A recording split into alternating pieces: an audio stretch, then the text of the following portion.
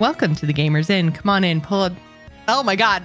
Who screws up the intro? Oh my god, what is wrong with my brain today? I have been spending too much time in Ragnarok. I was gonna say Sindri's Inn, but I totally forgot how to talk about our inn. I don't know. But anyways, I am your host of the Gamers Inn, Jocelyn, and joining me as always is my co-host Ryan. Ryan, how are you doing this week? Oh, we're keeping all that in. Okay. Yeah, I mean, I can start over if you want. It's totally fine. You're right. It's okay. This is the thing. For the last 2 weeks, since I've basically been feeling better, like right after God of War Ragnarok came out, literally all I've been doing is playing God of War Ragnarok. Any free moment I have, to the point where, I'm sorry to the Discord, I've kind of like only been checking in here and there, and I missed a good chunk of content in there. I'm all caught up now, but like literally just all I've been doing in my free time is playing Ragnarok, and it's I have finished it, but it's one of those experiences where I'm like, I'm just gonna have to keep playing this as much as possible until I finish it, so that I can kind of like not set it aside for good, but just, you know, set it down for a bit, you know, maybe watch a TV show. Like you said, I think that you had played something like 30 hours, and I know Hat got his platinum trophy, and he said he played like 50 plus hours, and I was just like, oh my god, it feels like I've been in there forever, and I've only played like 12 hours. So like I'm so far behind everybody. Well, I guess I'm probably closer to 15 hours now, but still, the point is, I feel like I'm just so far behind you guys. You went hard into this game. Yeah, I've been playing it a lot. I'm about 38 hours now. I don't think it's... I mean, like, I don't know. I don't think it's a spoiler to say, like, there is, like, a post-game similar to the first one. All big open-world games have, like, some sort of, like, now you can explore even though you're done, you know? And that seems to be the design philosophy this generation and the previous generation of consoles as well. But yeah, it's all I've been doing. And anytime Ashley walks into the living room, I'm just tearing, new ones in the game, you know? Okay, so let's just say, we are going to talk exclusively about God of War Ragnarok this week. We are not going to do heavy spoilers because I'm still, like I say, not finished the game. I'm about 15 hours in. Ryan is aware of where I am in God of War, so we will be doing some spoilers. We'll be talking about mostly like game mechanics and stuff. So if you are thinking of playing God of War at some point and want to avoid spoilers completely, maybe we'll just see you next week.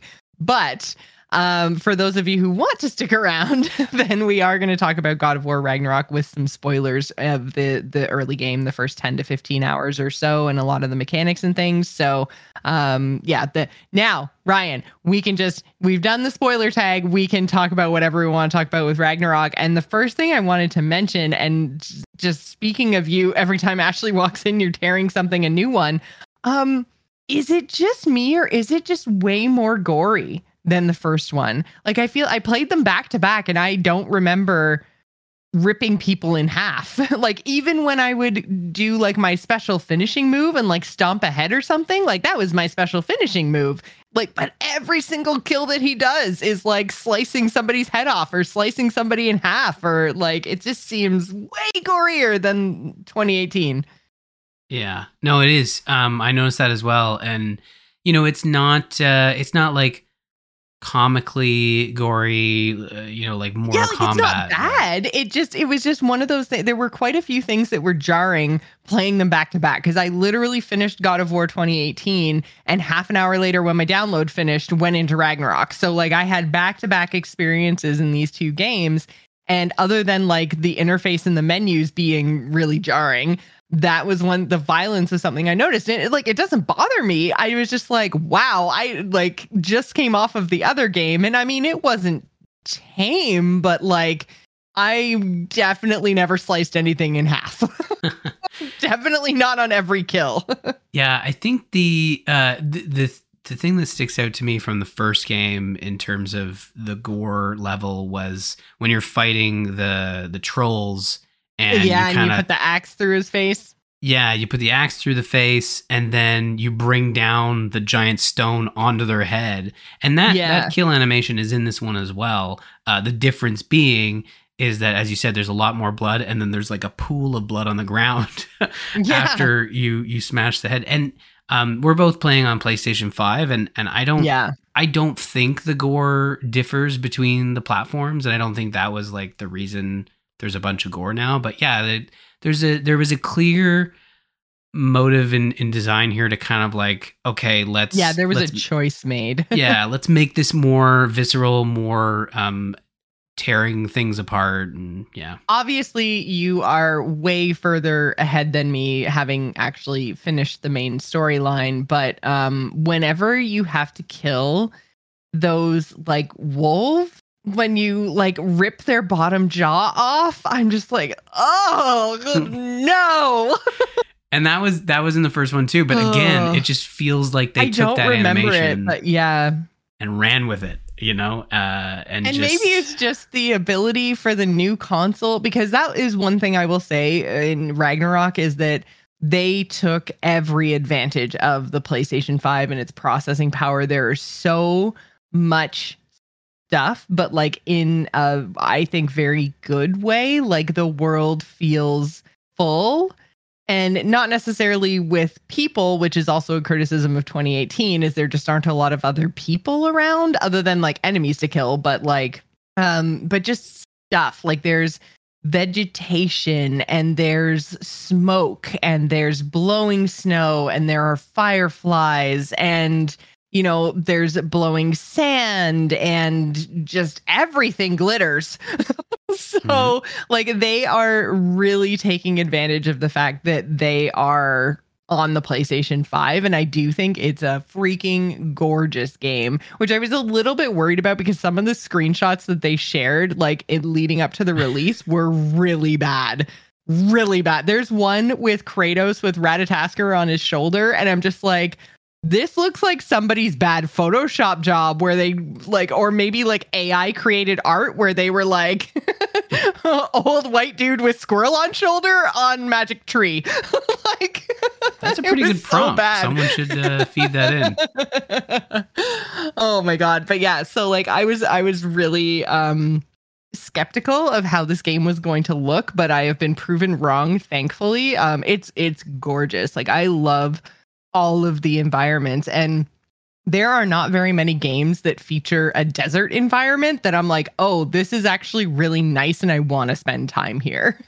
Yeah, it doesn't feel, I think, and here's the thing, like I think that Ragnarok does a really great job at taking the promise of visiting all 9 realms, which was in the marketing, and you look at God of War, the original one of the criticisms, or maybe not criticisms, but like one of the disappointments was like, we know there are 9 realms, but there are story reasons for not visiting a chunk of them. Yeah, there was at least 3, if not 4, that you couldn't go to, because you couldn't go to Asgard in the first one. You couldn't go to Freya's realm. The Vanaheim, yeah, and then there's Svartalheim, the dwarf one, yeah. So there's like, and when they add them in this game, they feel varied, and you feel rewarded for like, finally we can go to this realm, and the first realm you visit, which is the realm of the dwarves, it's right away you're like, oh man, this is so different, and it's nice to sort of explore this area and meet new characters. Like, you know, talking about how the first game didn't feel populated, like you kind of ran into your 3 or 4 allies and then everyone else was a bad guy. Yeah. Whereas in this one, you're running into neutral NPCs. You're getting story reasons for characters or NPCs leaving and there not being people on the streets. Oh my God. Honestly, that made me so mad. Because that was one of the things is I was like, oh my God, we're going to this like dwarven town. That's going to be amazing. We're going to see so many alarms sound. Oh no, everyone's running to their houses. All the streets are empty. I was like, for fuck's sakes. But you go into the bar and you meet 2 people. So like, yeah, you know. 2 of the hundreds of dwarves that live there. No, I know. You're not wrong. Definitely a little bit nitpicky, but it was like funny to me because we had just talked about the first one and how there were so few like friendly faces in the game, and then as soon as you get to a part where like maybe there's going to be a higher population, I will say like there are a couple of moments that I've come across now where I've been in a town and all of the people haven't run away. So there are like moments of population, which is good, but yeah, and that just really made me laugh that the first town you come across, everyone has to hide inside. Just like, that's some fucking bullshit right there. So, but yeah, I think that I did enjoy going to the different realms and the reasons that we had to go there, and kind of having a little bit of that freedom and that you didn't really feel like you had in the first game. And you're right, they all do feel very different. And I like the idea of Fimbulwinter kind of impacting all the realms differently. Like, it's not just that everybody is in winter now. It's like it's winter in Midgard, but it's like super duper hot in Vanaheim. And like, it's basically amplifying the most extreme that already existed in that realm, you know, which I thought was a really cool concept. Yeah. They do a good job of sort of applying Fimbulwinter to all the realms, and you feel the impact across the board, and sometimes it's a minor impact, or at least it doesn't like really, you know, block your progress. But there are other, like, Midgard's the most affected in the sense that like you spend a lot of time in Midgard in the first one. So it made sense both from a narrative standpoint and from a design standpoint to basically say, like, let's basically take Midgard off the table outside of... Yeah, you've been here. Let's go somewhere else. Exactly. And it makes sense, you know, like, it's all snowed over, and you do get some gameplay there later on in the game, and the first half as well, but like it's a smaller area. There are still, don't get me wrong, like not all the realms are built out like Vanaheim. There are smaller ones, but for the most part, like they give you something to do in all the realms outside of just like checking in. Like, I think early on you unlock Niflheim, which was the mist maze in the first game. Yeah, the kind of roguelike gauntlet thing. Yeah. So in this one, they actually take, so Odin's ravens that you're destroying in the first game and in this game as well, they actually give you like a narrative check-in for those ravens in Niflheim. But then, you know, you do visit the realm for other stuff as well. It's not just for like to have this big tree with a bunch of creepy ravens that you've been killing. There's other stuff to do too, but I thought it was a nice touch because, again, like, killing the ravens in the first one was just a trophy and an annoying one because if you couldn't find all the ravens, but in this one you're getting gear and you're getting a bit of story as well. So I really appreciated like all the narrative touches that they put across the game, where if you're going into every corner, you're getting just inundated with text and Mimir talking, you know, and giving you the commentary on what's going on. He continues to be an absolute standout highlight for me, by the way. And I know we talked about this a little bit last week, and their kind of evolving relationship, because they've, you know, been together through the winter for the last 5 years, you know, becoming super bros. And I really, really, really enjoy him and his story and his background with Odin. And they dive into that a lot. I did a lot of side quests that had to do with him. And even like more so since I've been in Midgard too. Like, I did a whole thing finding the backstory of one of the Valkyries. It was really cool. Mm-hmm. And yeah, like I think he's just like the voice acting is great. The way they write him is great. And I will also say, I think that the writing in terms of the like characters' dialogue in Ragnarok, I think is much, much better. I think it's a huge improvement over 2018. I like there aren't any characters I find particularly annoying. I think that other than Atreus, but whatever. But he's like, not that bad, but yeah, I get his script like matches that annoying entitled asshole teenager, right? Like, so he's written very well, even if I find him like, even though I just can't stand him, like it's not because he's written poorly. I think they've done a really good job in terms of like writing the lines that the characters say. Now, that being said, they 100% did my least favorite thing in all of media and all of storytelling, which is if the characters just freaking spoke to each other, then they wouldn't have a plot. So they have like furthered the plot along by the father and son not speaking to each other when all they would have to say is like, hey, I know this thing. Hey, I know this thing. Okay, then let's make an actual solid plan instead of everybody running off on their own and getting in trouble. Like, God, when that happened, I was like, are you kidding me? Ryan said there was none of this. No. And I was just about to preemptively defend myself because it was a whole like, there's no jump scares in this game, followed by Jocelyn being scared by everything that just moves real quick in a horror game. Okay, we're not going to go down. No, that's that fine. We don't have to again. We can but talk there are about things later. that are jump scares, and it has a sound and a visual component. And there are definitely jump scares in games where you said there were none. Yeah, no, you're right. You're absolutely right.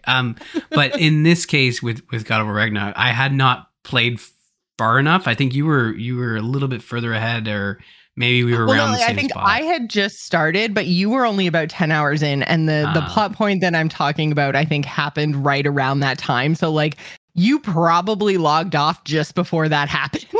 Yeah, and you're right. There is some very specific moments. And look, like, we all hate when that happens. We all hate when someone could just pick up the cell phone and call someone. And yeah, there is that in this game.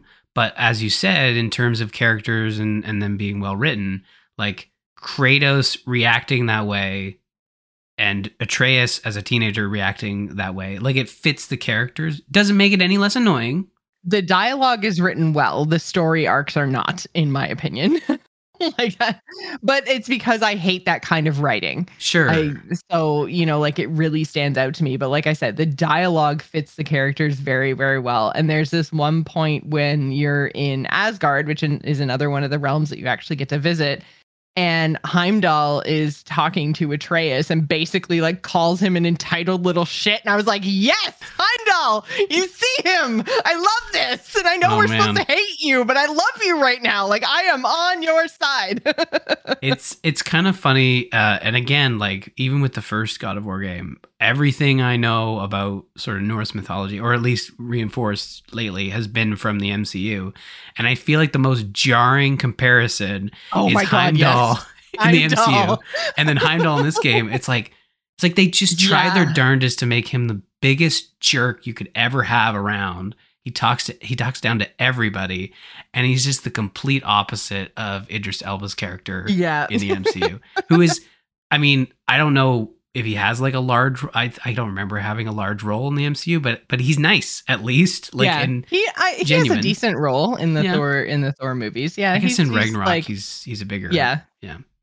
I think Love and Thunder is kind of. Well, yeah, Love and Thunder. Well, he's dead by then, right? No, he's dead by then. But I think that movie has kind of like overshadowed. The maybe not so. The better Thor movies. I don't know. Are there any good Thor movies? I don't know. It's hard to say at this point. But like, yeah, you're right. Like that character is a big jerk, and there are these moments where, and that was a big thing for me. I had no idea going in. I knew there was going to be a focus on Atreus, but I had no idea you were going to get to play as him. That was a surprise for me. Like, and this happens early on in the game. Same. Yeah. So, and I think that like, it's a good time to talk about mechanics, because one thing that I noticed is they made the same choice that they did in the Horizon series, which is basically like, as soon as you start up Ragnarok, you don't have the same problem that I had with 2018, where I felt like I got my Chaos Blades like 2/3 of the way through the story, and they were underpowered as a result because I'd spent all my resources like upgrading my axe because I thought that was going to be my only weapon. And like you felt like you were getting this other kit without, necessarily at that point, I didn't really feel like I needed it. And it was really hard to kind of like find that combat balance in the first game. But in the second game, much like Horizon, you get your whole kit at the beginning, and they're just like, you don't lose anything, as a result of the fact that we're the second game. Like, you don't have to relearn how to, or you don't have to like find your blades again or anything like that. Like, you've got your shield and your blades and your axe and you're ready to go. Let's go. And I think that made for a much more pleasurable combat experience on the Kratos side of things. And then they throw you into Atreus, and I thought it was going to be this like one-off like moment at first where like it shifts to his like point of view and you get to play as him. Like, I thought it was going to be a novelty. It turns out it's like half the game. Like, I don't want to play as him though. Like, I don't want to be a little weenie archer when I could be the God of War. Like, I don't know. That was a definite choice and from the team as well, and I don't know if it works for me. Yeah, I mean, it's definitely a smaller portion of the game in terms of like gameplay and combat. Oh, is it? Because I feel like I go and do like one story beat or realm or whatever as Kratos, and then I do one as him, and I feel like at least right now, it's pretty split 50-50. I really noticed the Atreus moments that like they take a long time. Yeah, well, and I was going to say, like, I felt like from a combat perspective, you're definitely, doing more as Kratos than Atreus. But from a walking and talking and lore dump perspective, a lot of that is put on the shoulders of the gameplay sections for Atreus. Yes. And that's true. Like, I think that's where I felt like, in the first game when they said like, hey, if you want to explore, this would be a great time. Like, that was basically telling you like, you're going to lock yourself into some story. You're going to be on rails for a bit, and then you can kind of go back into the open world. And that worked really well when we were doing Game Club, because it gave us points to stop and move into the next sort of milestone. But in this one, you're right. Like, once it gets into a pattern, you kind of know like, okay, something's going to happen here where Atreus is going to go off. And I think there are more Kratos sections than Atreus sections, but like the way that it shifts back and forth, you are locked out of that open world, and a good chunk of what you might have enjoyed from Kratos gameplay and God of War gameplay, because like you are in different areas that are crafted specifically for Atreus. You're not in... You're in the same open world, but like you're still sort of like, you're in the closed open. Yeah, and it's just, you are going to be able to go back to those areas as Kratos, but like when you are Atreus, there's a path for you, and you've got to follow it. And that, like, again, if you don't enjoy that character and you don't enjoy the gameplay, like, and it really just comes down to the story, it might not be your favorite parts. Well, and that was the thing, like, I really enjoyed. So there was one part in particular where you play as Atreus, and it's when he like falls asleep and he goes to this realm or part of Jotunheim. And it was really interesting from a lore perspective, from like a finding out what's going on. But oh my God, was it slow. There were some combat parts, but it was like mostly walking around on a yak. And I was just like, okay, like this is really dragging on. And like, he was being a pretty good like audience, what do you call them? Not substitute, surrogate, yeah. Basically saying like, can't you just tell me like what's going on, just tell me. And the character that he's with is just like all in good time or whatever the hell she says, and why don't you just chill and help me collect fruit. And I'm like, I don't want to collect fruit. Like, just show me the prophecy and let me get on with my day. So, I mean, that ended up going on for like 2 real-time hours, and between not loving his combat and just like the drip feed of information that you got, I was just like, man, I don't want to be here anymore. Like, when do I get to go back and be Kratos? Because this is brutal. And I do think that there are some real gems in those sections. Like there's a boss fight in that section that was really, really cool. And just getting to be in that. So Jotunheim obviously is the realm of the giants, and there is a giant that still lives there, and you get to go to the giant house, and you're the size of a teacup, and it's awesome. Like, it's living my greatest like beanstalk fantasy. But like, I don't know. It's just like you have to wade through, in my opinion, you have to wade through a lot to get to the good stuff in the Atreus sections. Yeah.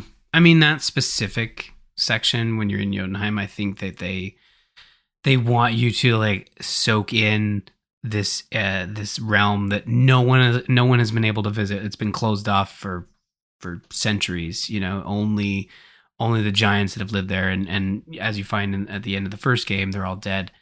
And you're right, you do get your answers, but it is very much like earned by collecting fruit on this very very awesome yak. I didn't mind the section, but I will note, like, yeah, it's a much longer section, especially when you're going from, you need to tear through this arena as Kratos and kill a bunch of stuff, and then now you're learning about the giants slowly from I think her name is Agraboda, and that section does cap off with like a more traditional like gameplay loop of like trying to solve a problem as opposed to just collecting stuff. But like, yeah, like that, the pacing is a little weird in sections of the game. And I feel like that is totally worth noting, is there's some pacing issues, but in my mind, like it does eventually get back to what you love about God of War. And I think the story beats that are playing out in those areas really build up the overarching story. Because again, like God of War Ragnarok is the story of Atreus and Kratos, whereas the first game is about Kratos and what he's doing and why he's there and whatnot. And slowly the game evolves into like the world, what's going on in the world. And this one's very much less about Kratos and more about everything else that's going on during Ragnarok. I would say like it's not even necessarily less about Kratos, because like, so one of the things that I've really enjoyed, and this kind of goes back to the writing of the dialogue a little bit more, is I've really enjoyed, now that Freya and Kratos have buried the axe, as it were, and they're friends again, and she's one of the companions, because that's another mechanic I did want to talk about, was like the changing of companions and like having different people with you. So there's times when you're Atreus where you have one of the dwarves, or you're Kratos and you're with Freya because Atreus has run away or whatever, like you kind of like have different companions running around with you and doing different stuff. And I do kind of like that, even though Freya is basically just a like Atreus stand-in. Like, she's also a ranged character, and she shoots the arrows when you tell her to, same as he does, and she's got the same arrow powers that he does, and they've copy pasted their bows at this point. Like, I get that she's an Atreus stand-in because they needed to give those abilities to somebody, and Kratos isn't about to carry around a bow. Like, I understand all of that, but I do think it's still a good implementation of that kind of companion mechanic. But I like the friendship between the two of them, because I feel like I know him and his backstory 100 times better than I did after the first game. Like, one of my big complaints about 2018 was that it gave you these pieces of information that were too big to be Easter eggs, but too small to actually be some like context and explanation and some lore and storytelling and world building. It was this really weird in-between spot. And I feel like they've, again, done a much better job in Ragnarok, where he's talking to, instead of like hiding things from his son, he's talking to his friend, because he's got this like this other character now that's been through a lot of the stuff he's been through, and now he's explaining like his motivations and what happened and how he grew up in Sparta. And like, I feel like I have so much more information about the God of War central character in Kratos than I ever did in 2018. So like, I really, really have enjoyed that a lot more, is just getting some context about who my main character is. Yeah, well, I think that's a great point. Like, they rely a lot less on the original trilogy or the original amount of games that came out previous to God of War 2018. There aren't as many. Like, I think the first game in 2018 had a lot of like nods, references, and direct like continuations from those previous games, but this one is very much a continuation of God of War 2018. And as you say, whenever they do callbacks to Kratos' time in Greece and as the God of War, he's explaining himself. It's based on a conversation that's had, like, Mimir brings up a lot of, I remember this Greek tragedy. Did you ever see the play or something? And there would be that conversation, and it would have tidbits of things that happened during his adventures. Like, a specific one would be when you visit the Norns in this one, and then he talks about the time he visited the Fates and time travel and all that, and time travel and murdered them or something. And Freya's just like, that is grossly irresponsible. I was like, well, I'm glad somebody's saying that. Yeah, she's not wrong. And it was probably also not one of the greatest God of War games ever made. I think it was the prequel they made. It was like, we made 3 of them and we ended it on like we're not making any more. So how do we make another one? I know, a prequel. We'll go back in time. Yeah. Maybe there's aliens. There might have been. I don't know. I didn't play the PSP game, so you never know. They're like, again, like, they just do a better job of handling this character that has a lot of history.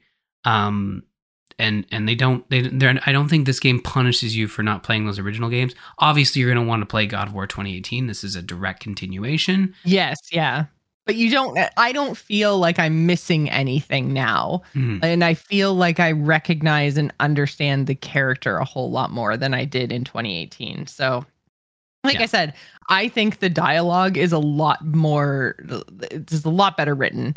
It's a lot more relatable. It's more interesting. Like, I just, I really think that they did a good job in Ragnarok to kind of, again, expand those friendships, and then kind of by extension expand the conversations had by those friends. So but yeah, like, I don't want to go like too far down like the story route, because we are going to do a full, once I finish the game, God of War Ragnarok spoiler inside the game episode, probably sometime in the next couple of weeks. So I don't want to go too far down the spoiler like story side of things, but just mostly wanted to touch on mechanics, because I do feel like there are a couple more systems in this game. And other than the swap between characters and going from a melee character to a ranged character without a choice, I do think that mechanically this game feels pretty good. But it still has that same freaking problem of me not knowing what buttons to push.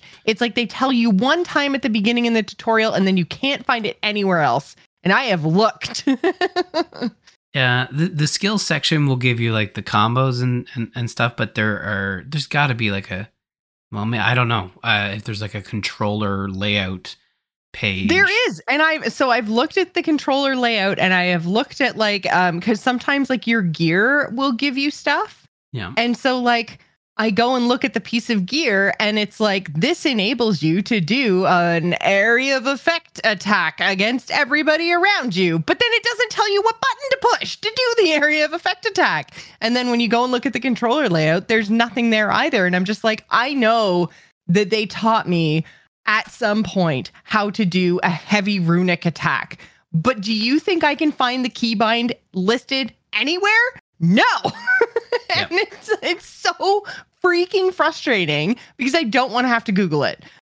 Like, it should just be in the text of whatever thing it is that's giving you the power. It should just say, press A to do X. Or I shouldn't say to do X, because that's confusing. No, because it's every press controller X to has an A, X. Jocelyn. Come on. It's PlayStation. Sorry. It's not Nintendo. Oh my God. But yeah, like, you know what I'm saying though? Like, it should be like press picture of button to do effect. And You're they right. they do it sometimes. Yeah. Like you say, in the skills page, when you unlock like a combo or something, it'll tell you press R1 18 times and then press R2 to cut your enemy's head off. They'll tell you that. But there's a lot of places where you unlock new stuff and they don't tell you how to do it. And I'm just like, man, you could put it anywhere. Just put it somewhere that isn't just the first 20 minutes of the game, because there is so much in this game. Like, they are complicated. You have now skill trees for not just Kratos, but also Atreus, and Atreus's stuff isn't passive because you're actually playing as him. And then you have Freya's stuff as well. You have all of those gear sets to kind of to manage as well. You've got like amulets that have a whole bunch of different slots that give new powers and do new things. Like, there is a lot mechanically to keep track of in this game.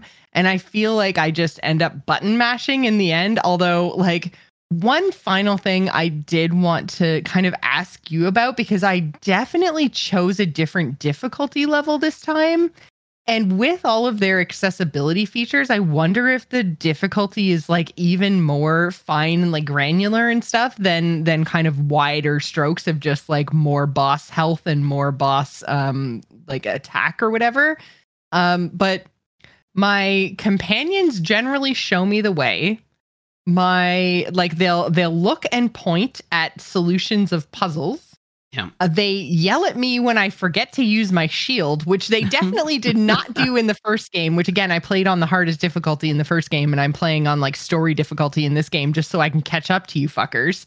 But I'm playing on like the story difficulty, and I feel like they're like yelling at me when I don't use my shield. They're like, "Why do you have a shield if you're not going to use it?" I'm like, "Shut up, Amir!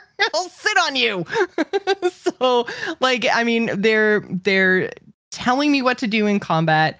They're pointing out solutions to puzzles or traversal or whatever, and they're kind of like, they'll go and run and stand to like the door I'm supposed to go to next, which is kind of helpful if I'm looking for secrets, because then I just run away from my friends. But like, I don't remember them hand holding as much, and I wasn't sure if that was like my difficulty setting. No, I think it's the PlayStation design handbook when it comes to designing these large single player campaign games. Like Horizon, there were articles all about Horizon Forbidden West having like, oh, you know, people talk too much, and you know, God of War Ragnarok has that as well. Like, my favorite line, and I think just it comes down to the writing. Like, it's not as annoying. I never found it annoying in Forbidden. It takes a lot to annoy me. But and I never got. Oh, well, obviously, I never got annoyed in Forbidden West, but I also haven't really gotten annoyed in Ragnarok. I just noticed that they're pointing out answers to me. Yeah, way more than 2018. Yes, so I think it comes down to the design that they put in here. There's a lot of extra dialogue. Like Mimir, my favorite one is Mimir will say like, "Kratos, you're on fire, but you already knew that. It'll pass." And it's like, yes, I know I'm on fire. It's nice flavor dialogue to sort of have in the background. The shield comes up a lot. I love the dialogue, and some people might find this annoying, but I love the dialogue. Anytime I like veer off in another direction, and I think we were running around with Tyr in Alfheim, and Tyr's like, "Where are you going, Kratos? It's this way." And then Kratos doesn't say anything. Atreus just, "Yeah, my dad really likes loot." And he's like, "Yeah, oh, okay." Well, that makes sense. Was a really good line. and again, that like it comes down to this, like the dialogue kind of pushing you forward, you know, but also like not punishing you for going in a different direction, but having like some fun with it, you know. But yeah, there's a lot more, you know, dialogue and dynamic positioning of characters to kind of like point you in the right direction. And I think it comes down to they want the pace to keep moving in those specific sections of the game. Okay, yeah, because I've also had a couple spots where I've gotten like, I wouldn't necessarily categorize it as stuck, because like I try one or two things, or I look one or two places and it's not quite right or whatever, and then like one of the people that I'm with, whether it's Freya or Mimir, whatever, will say, hey, have you tried looking up to the left? I'm just like, okay, I get it. Okay, I was going to look there next. Like, come on now. And I thought maybe it was my difficulty setting. So it's kind of good to know that, like, regardless, that's the kind of like level of help that the characters give. And I mean, I guess you could ignore it. You could probably turn down dialogue or something. But anyways, yeah, it's really interesting and good to know, because I was thinking of upping my difficulty so that I could, not feel like my hand was being held quite as much. But yeah, they're not doing the game for me at all. And they definitely let you have a few shots at things before they, pipe in. But the other thing, like, I've come across a couple of fights which are beyond my abilities at this point in time. And it's so funny because, like, the tooltips, when you die, feel like they almost get like passive aggressive. And they start to be like, instead, they're like, maybe you should go buy a health stone. Have you tried upgrading your gear? I'm just like, leave me alone, tooltips. Why you gotta be so mean? And then, like, eventually, because I think I died like 10 times in a row to, like, I found like a sword hilt, and I stuck it in a gravestone, and it spawns like a super boss. Yeah, those are the Valkyries of this game, basically. Yeah, and it was way, like, I think I got her down to like half health and was the best that I did. And yeah, like at one point it was just like something along the lines of like, you should come back later. Like, just it's not gonna happen. Just go away. Do something else. And then, like, it gave me the tooltip about going to do side quests to get better gear. And then come back and try to face harder foes. And I was just like, okay, I get it. I get the hints, game. I am not ready for this fight. Thank you very much. Well, and that's a really good point. Like, the game will tell you that, but the game's not wrong, right? Like, I had those moments too. I kept doing that fight just out of spite, and I never did finish it. I got her down to like 30%, and like, I was just like, oh my God, this is so difficult. And I finally gave up, but I gave it another good 15 to 20 tries just to spite the tooltips. Yeah, take that. Randomly generated tooltips. Yeah. No, you do have to walk away from certain fights. Like, I think the realm tears, the berserker gravestones, like, you're gonna come across them in your normal gameplay. Some you'll be able to fight off. Others you will need to come back once you've unlocked. It was the same way in the first one too. I remember going into realm tears and like sticking my hand in and then being like, I regret everything. So, I mean, it is very much like, that's kind of the open world experience, right? Is that sense of discovery. And it always feels good when you like pull out someone who's like purple, and then you go and upgrade your gear and you pull them out of the realm tear again, and then they're, green or whatever, and you're just like, haha, I did it. So yeah, I mean, there's a definite sense of progress, which I like. So, I mean, yeah, like, overall, I think it does a lot of things that the first game did right, I think, carry over. And I think they've improved, not everything, but they've improved a lot of things that I didn't like about the first game. So I am enjoying Ragnarok. I think it's my favorite of the two. We'll see what happens once I actually finish the story, because you guys know, like, I'm a big sucker for story, and if I don't like a story, then no mechanic in the world is going to fix a bad story for me. But yeah, I think that the story seems really interesting. The combat, for the most part, outside of the Atreus bits, I'm really enjoying, and so, like, I think overall this is a better game, and I'm really looking forward to kind of wrapping it up over the next couple of weeks. Yeah, no, I'm enjoying. I'd say I'm enjoying it, but I've finished the main story, and I have really enjoyed my experience with the game. It shouldn't surprise anyone. I really enjoyed the first one too. I don't find look. I'll admit, Atreus can be annoying. I don't find him as annoying as Jocelyn does. He has like one big moment in the first game that is like super duper annoying. But in this one, I feel like there's it's less concentrated and more spread out. The annoyingness is kind of is spread that out. a good or a bad thing though? It really depends on how much you hate Atreus. Right? And I like Atreus. I like Kratos. I like all the characters in this game, Ryan except for likes Heimdall. everyone. I do, except for Heimdall. I don't like Heimdall. And Odin. Odin's Odin sucks too. But everyone else is, I guess, fine. So there you go. But yeah, I enjoyed the game. Congratulations, characters. Ryan thinks you're fine. Yeah, Kratos is great, but I really enjoyed my time with it. And like I said, it's not very often I will like soak in a game until it's done, you know. And I even was coming to the conclusion like I never finished Xenoblade Chronicles 3, and I really loved that game, and I never finished it. I think I got right up to the end. Even to the point where I'm questioning, did I finish that game? Wow. Pretty sure I didn't. But that's the reason with God of War Ragnarok. Also, the fact that God of War Ragnarok is a 40-hour game, not a 80-hour JRPG. Yeah. I knew I'd like, okay, it's I gotta... big, but it's still manageable. Exactly. So I knew I needed to like really focus on it. And even when I finished it, I knew there was going to be stuff post game that I was going to continue to focus on. So even if we take a couple weeks. Are you going to be trying to platinum then? Here's the thing about the platinum, and kudos to Hat for getting the platinum and everyone else who's trying to go for the platinum. But like finding all the collectibles, I think you have to find all the books, all the artifacts. That's a lot of running around. I might use a guide for it, but it would just be at that point it'd be like strictly to get the platinum, right? Like I don't. Yeah.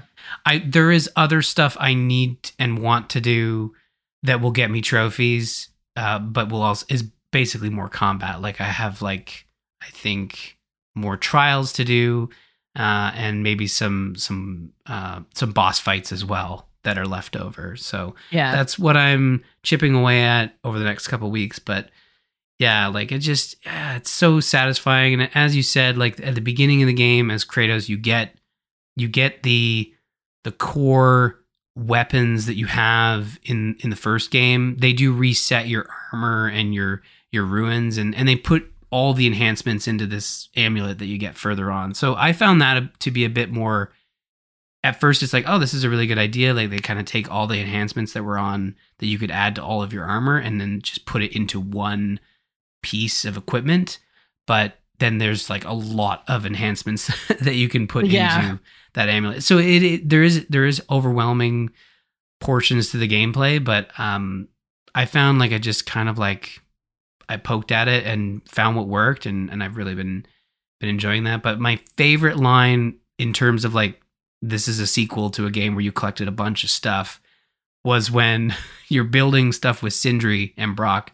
You're building armor, and Sindri says like, what happened to all the armor I built you last time? And Kratos just says, I used it. And Sindri's like, oh. And I was like, that is the greatest explanation for why I have none of my armor anymore. I used it. It's like, that's what Samus should say at the start of every game. It's like, what happened to your power ball? I used it. It's like, oh, power ball, morph ball, sorry. But I'm sure there is like a power ball move as well. But anyways, it's such a great explanation of like, why are we collecting armor starting again, at level 1 again? And there's so much to love about the game. And I look forward to being able to talk about the story completely without worrying about all the spoilers and stuff. So I look forward to doing that. Yeah, because I think there are definite things to discuss on the story side of things. So yeah, we'll get into that in a couple of weeks. We will let you guys know when we're going to do our full spoiler-sode. And spoiler for the spoiler-sode, I'm pretty sure we're going to have a guest for that week. So you guys, I'm sure that you will love it. He's never been on the show before, but he is a podcaster extraordinaire. So TZT's announcement of an announcement. So before we get into the news this week, wanted to say a very special thank you to our patrons. Thank you guys so much for supporting us over at patreon.com/thegamersin, like Soldier Hawk did, who is our patron of the month for November. Again, if you do like what Ryan and I do, please do go over to patreon.com/thegamersin. Also, we wanted to remind you guys that you can donate to Extra Life all the way until December 31st by going to bit.ly/TGI Extra Life 2022. We have more events that are going to be coming in the next couple of weeks, and definitely having a holiday party on December 16th, which is a Friday, starting at 8 p.m. Eastern. So I'm going to be doing some streaming stuff, but we are also going to be doing some, I think I'm going to be trying to stream at least the first 3 weeks of December, either on Friday or Saturday, or maybe both. I think, are still pretty far away from our personal goals as well as our team goals. So I want to try to get the visibility up. But if you guys can, even if you can't donate, if you can just share the stream, share the donation link, kind of do your part to boost the signal, it would be very much appreciated. Again, our team link is bit.ly/TGI Extra Life 2022, which does bring us to the news this week.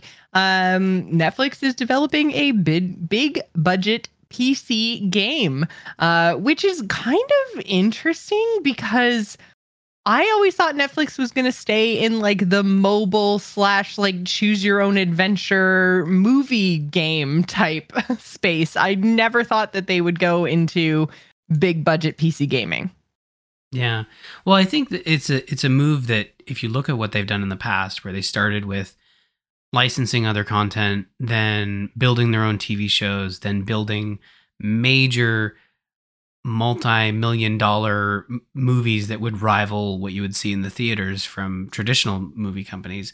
Like, I think it's similar to that. And like, they start with mobile, they're acquiring companies, and for them to move into building like basically a AAA, PC game or console type experience, it comes down to like, they have their own IPs that they can then turn into big Netflix games that then again bring people back to their service and watch their content. So like, I think if they're getting into the games arena, like it makes sense to eventually move over and focus on a bigger title.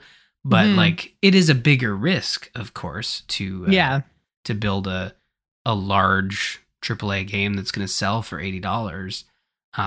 What IP, like, I mean, what IP would you do? If it's even going to, like if it's even going to be an $80 game, like a AAA PC game is like, this is based on just job postings, right? Or recent Netflix job postings that mention the Unreal Engine and stuff. So I mean, there is a chance, and I would think, like, I personally am probably never going to pay Netflix $80 for a game, but I might play a Netflix game if it was available through my Netflix subscription, like I play stuff on Game Pass. Like, I think I would really balk at giving Netflix any more of my money, but even if they came out with like a Netflix gaming subscription and it was like $5 or $10 a month or something like that, that's something I might try to check out. Have you actually ever played any of Netflix's like mobile titles, mobile offerings? Yeah, I have. So I mean, the idea here, I think, would be that it would be added to their subscription. Like, the games they offer are part of at no extra cost, and the way it works basically is like, it works quite well, honestly, but you weirdly download like the Netflix version of the game, and in most cases, like, it is the only version of the game on the App Store. I'm specifically talking iOS here. I don't have experience on Android, but essentially you download the game, it's free, and then the only way you can actually play it is by logging into your Netflix account. Okay. But that being said, I did find that once I logged into one app, it kind of unlocked all the other ones that I had downloaded. So it kind of like knows who you are across apps. Yeah, like, I don't know if it was like, tying into the Netflix app that I have on the phone, or if it was just tying in on the first login. Like, I'm sure there's like a session or whatever that they can save and access. But like, yeah, it kind of worked really well, because again, you hit the login button, it opens the Netflix app, it says, hey, you have an active subscription, kicks you back to the game. Like, it works. The discoverability isn't great. I think it's not even present on the first screen when you load up the Netflix app. But I mean, right now it is all an experiment that they're working on right now, and I think that the next phase is to start building games in-house, and of course, like, moving outside of mobile and seeing what you can do with a AAA experience, like on PC or console. But for the most part, their mobile offerings have been licensed content, similar to what they did when Netflix first started, before they had original programming. So yeah, so it kind of makes sense. It's the natural kind of evolution of Netflix and how it deals in entertainment. So I mean, if they can pull it off, and if they can make a PC game that's like original content that's as good as some of their, even the early original offerings like Hemlock Grove and Orange is the New Black, and I'm trying to think. There was another one that came out. I feel like there was like those three right at the beginning, and I can't remember what the other one was, but there was some other, like when Netflix had like 3 shows that were their own thing. Yeah, it was House of Cards, but House of Cards. Yeah. That's it. Yeah, like those were really good shows, and I think that if they can if they can replicate that in the gaming space, then we're in for some really great experiences. So we'll have to see, but I mean, like we said, it's from job postings, which means it's really far out. Like this isn't even officially announced or anything like that. So yeah, we will keep you guys up to date on that as it develops. I'm sure we'll probably hear something in the next year or so. Usually by the time they're putting out public job offerings, they're pretty, or job postings, they're getting pretty close to an announcement of sorts. So we'll let you guys know when that officially happens. Also coming out of some of the talks around Microsoft's acquisition of Activision, we're getting the news, or at least like heavily hinted at, that Sony doesn't expect the PlayStation 6 before 2027. So this is all part of like testimony around, I guess, to the FTC around Microsoft's acquisition. And one of the things that they mentioned had to do with the next PlayStation release, or that they were worried they were going to lose COD before the next PlayStation release. And they threw the 2027 date out there, which the PlayStation 4 came out in 2013, and then the PlayStation 5 came out in 2020. So, I mean, it's very much just like they might be on a 7-year console cycle. Like this timing makes sense as an estimate, even if you're not a Sony insider, right? Like this number didn't blow me away. No, yeah, it's in line with the way generations have been working since they started to introduce like the half-step console to kind of like, squeeze a couple more years out. The idea being here, like the whole argument is that Sony's saying, well, if we lose Call of Duty before our next console comes out, people will switch, because there is like a large group of folks that are buying Call of Duty on their preferred platform, which may be the PlayStation. Call of Duty is also on the Xbox. But if it's solely available on Xbox and PC, folks that really want to play Call of Duty might decide against buying a PlayStation 6. And I think that's their argument. Yeah. But like, I feel like I can't honestly say if it's a solid argument. I don't play Call of Duty, but if you were to tell me like, you can only play Halo on, well, I guess that's a bad example. You can only play Halo on Xbox or PC. I'm trying to think of like another example of a third-party game that I would like switch consoles for. Like I'm drawing a blank on third-party type stuff. Like maybe Mass Effect. If Mass Effect became exclusive to Xbox, I would pick up an Xbox. I would play it on there. But yeah, and I think the thing is, like, we're not the target audience for this argument because we own all the consoles, right? True. And we own PCs. Like, we are the definition of cross-platform gamers. So, like, we're not necessarily going to see Sony's side of this and we're also not Call of Duty players. So, I think that like it's going to be hard for us to maybe potentially empathize in this situation. I think that if all you play is Call of Duty, and there are people that is all that they play, then you're going to go wherever Call of Duty goes. So I can kind of see this argument, but where it falls a little bit flat for me is that basically Microsoft has said, we're not going to do that. We're going to put Call of Duty on PlayStation as long as there's PlayStation. Like, why would we split our player base? Like, it doesn't make any sense. And yes, you could say to sell hardware. And I do think that like we have this conversation every generation around specifically which one we're going to buy first, because we always end up getting them all anyways. But we usually have this conversation around what are we going to buy first? And it always, always, always comes down to exclusives. So I understand where Sony's coming from in that way, is that this is another exclusive for Microsoft, and it's a big established audience, right? That could potentially eat into some of their clientele. But then I look at that argument and go, but isn't that just competition? Because Sony, you're the big guy on the playground right now, and Microsoft is third. They're not even second.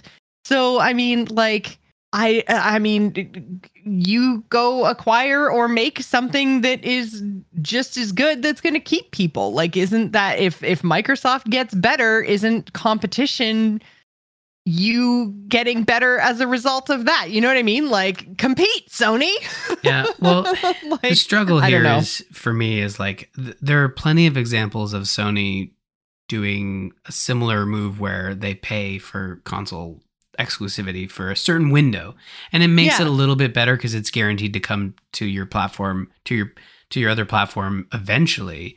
But like you look at Final Fantasy VII Remake hasn't even been announced for Xbox, but it's an exclusive console to the PlayStation platform, and the next one, the follow-up to Remake, is also exclusive, like because they paid for that exclusivity.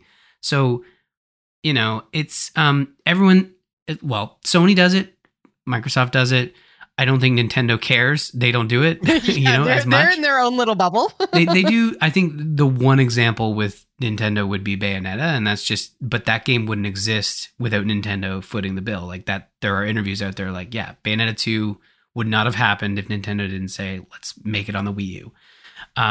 But yeah, like I understand where PlayStation's coming from, but at the end of the day, they're guilty of this as well. They pay for exclusivity, and it's kind of weird to see them, legally speaking, complaining like this. And I get it. Call of Duty's big. There's really not a lot of comparison there. Like it's hard to compare Final Fantasy 16, which is going to be a PlayStation console exclusive, to the next Call of Duty that comes out yearly and generates $1 billion. I don't know how much it generated, but there's lots of money involved. And I also see Microsoft's side, like they're saying, like, they're saying it'll always be on PlayStation, and then there's also like legal rumors of like, well, we offered a contract for 10 years. Like, it makes sense that legally binding, like they're not going to say it'll be there forever because you can't guarantee that.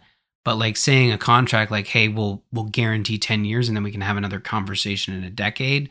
I don't think Call of Duty is going to make or break this deal, but it's certainly made for like a lot of loud complaining from I think both sides. And my favorite argument that I saw on Twitter from PlayStation was saying like, Microsoft is trying to turn us into Nintendo, where we can no longer compete on the 18 plus first person shooter market. And I just thought, like, well, yeah, you're right. Like, Nintendo doesn't have those games, but Nintendo is like one of the most profitable video game companies around.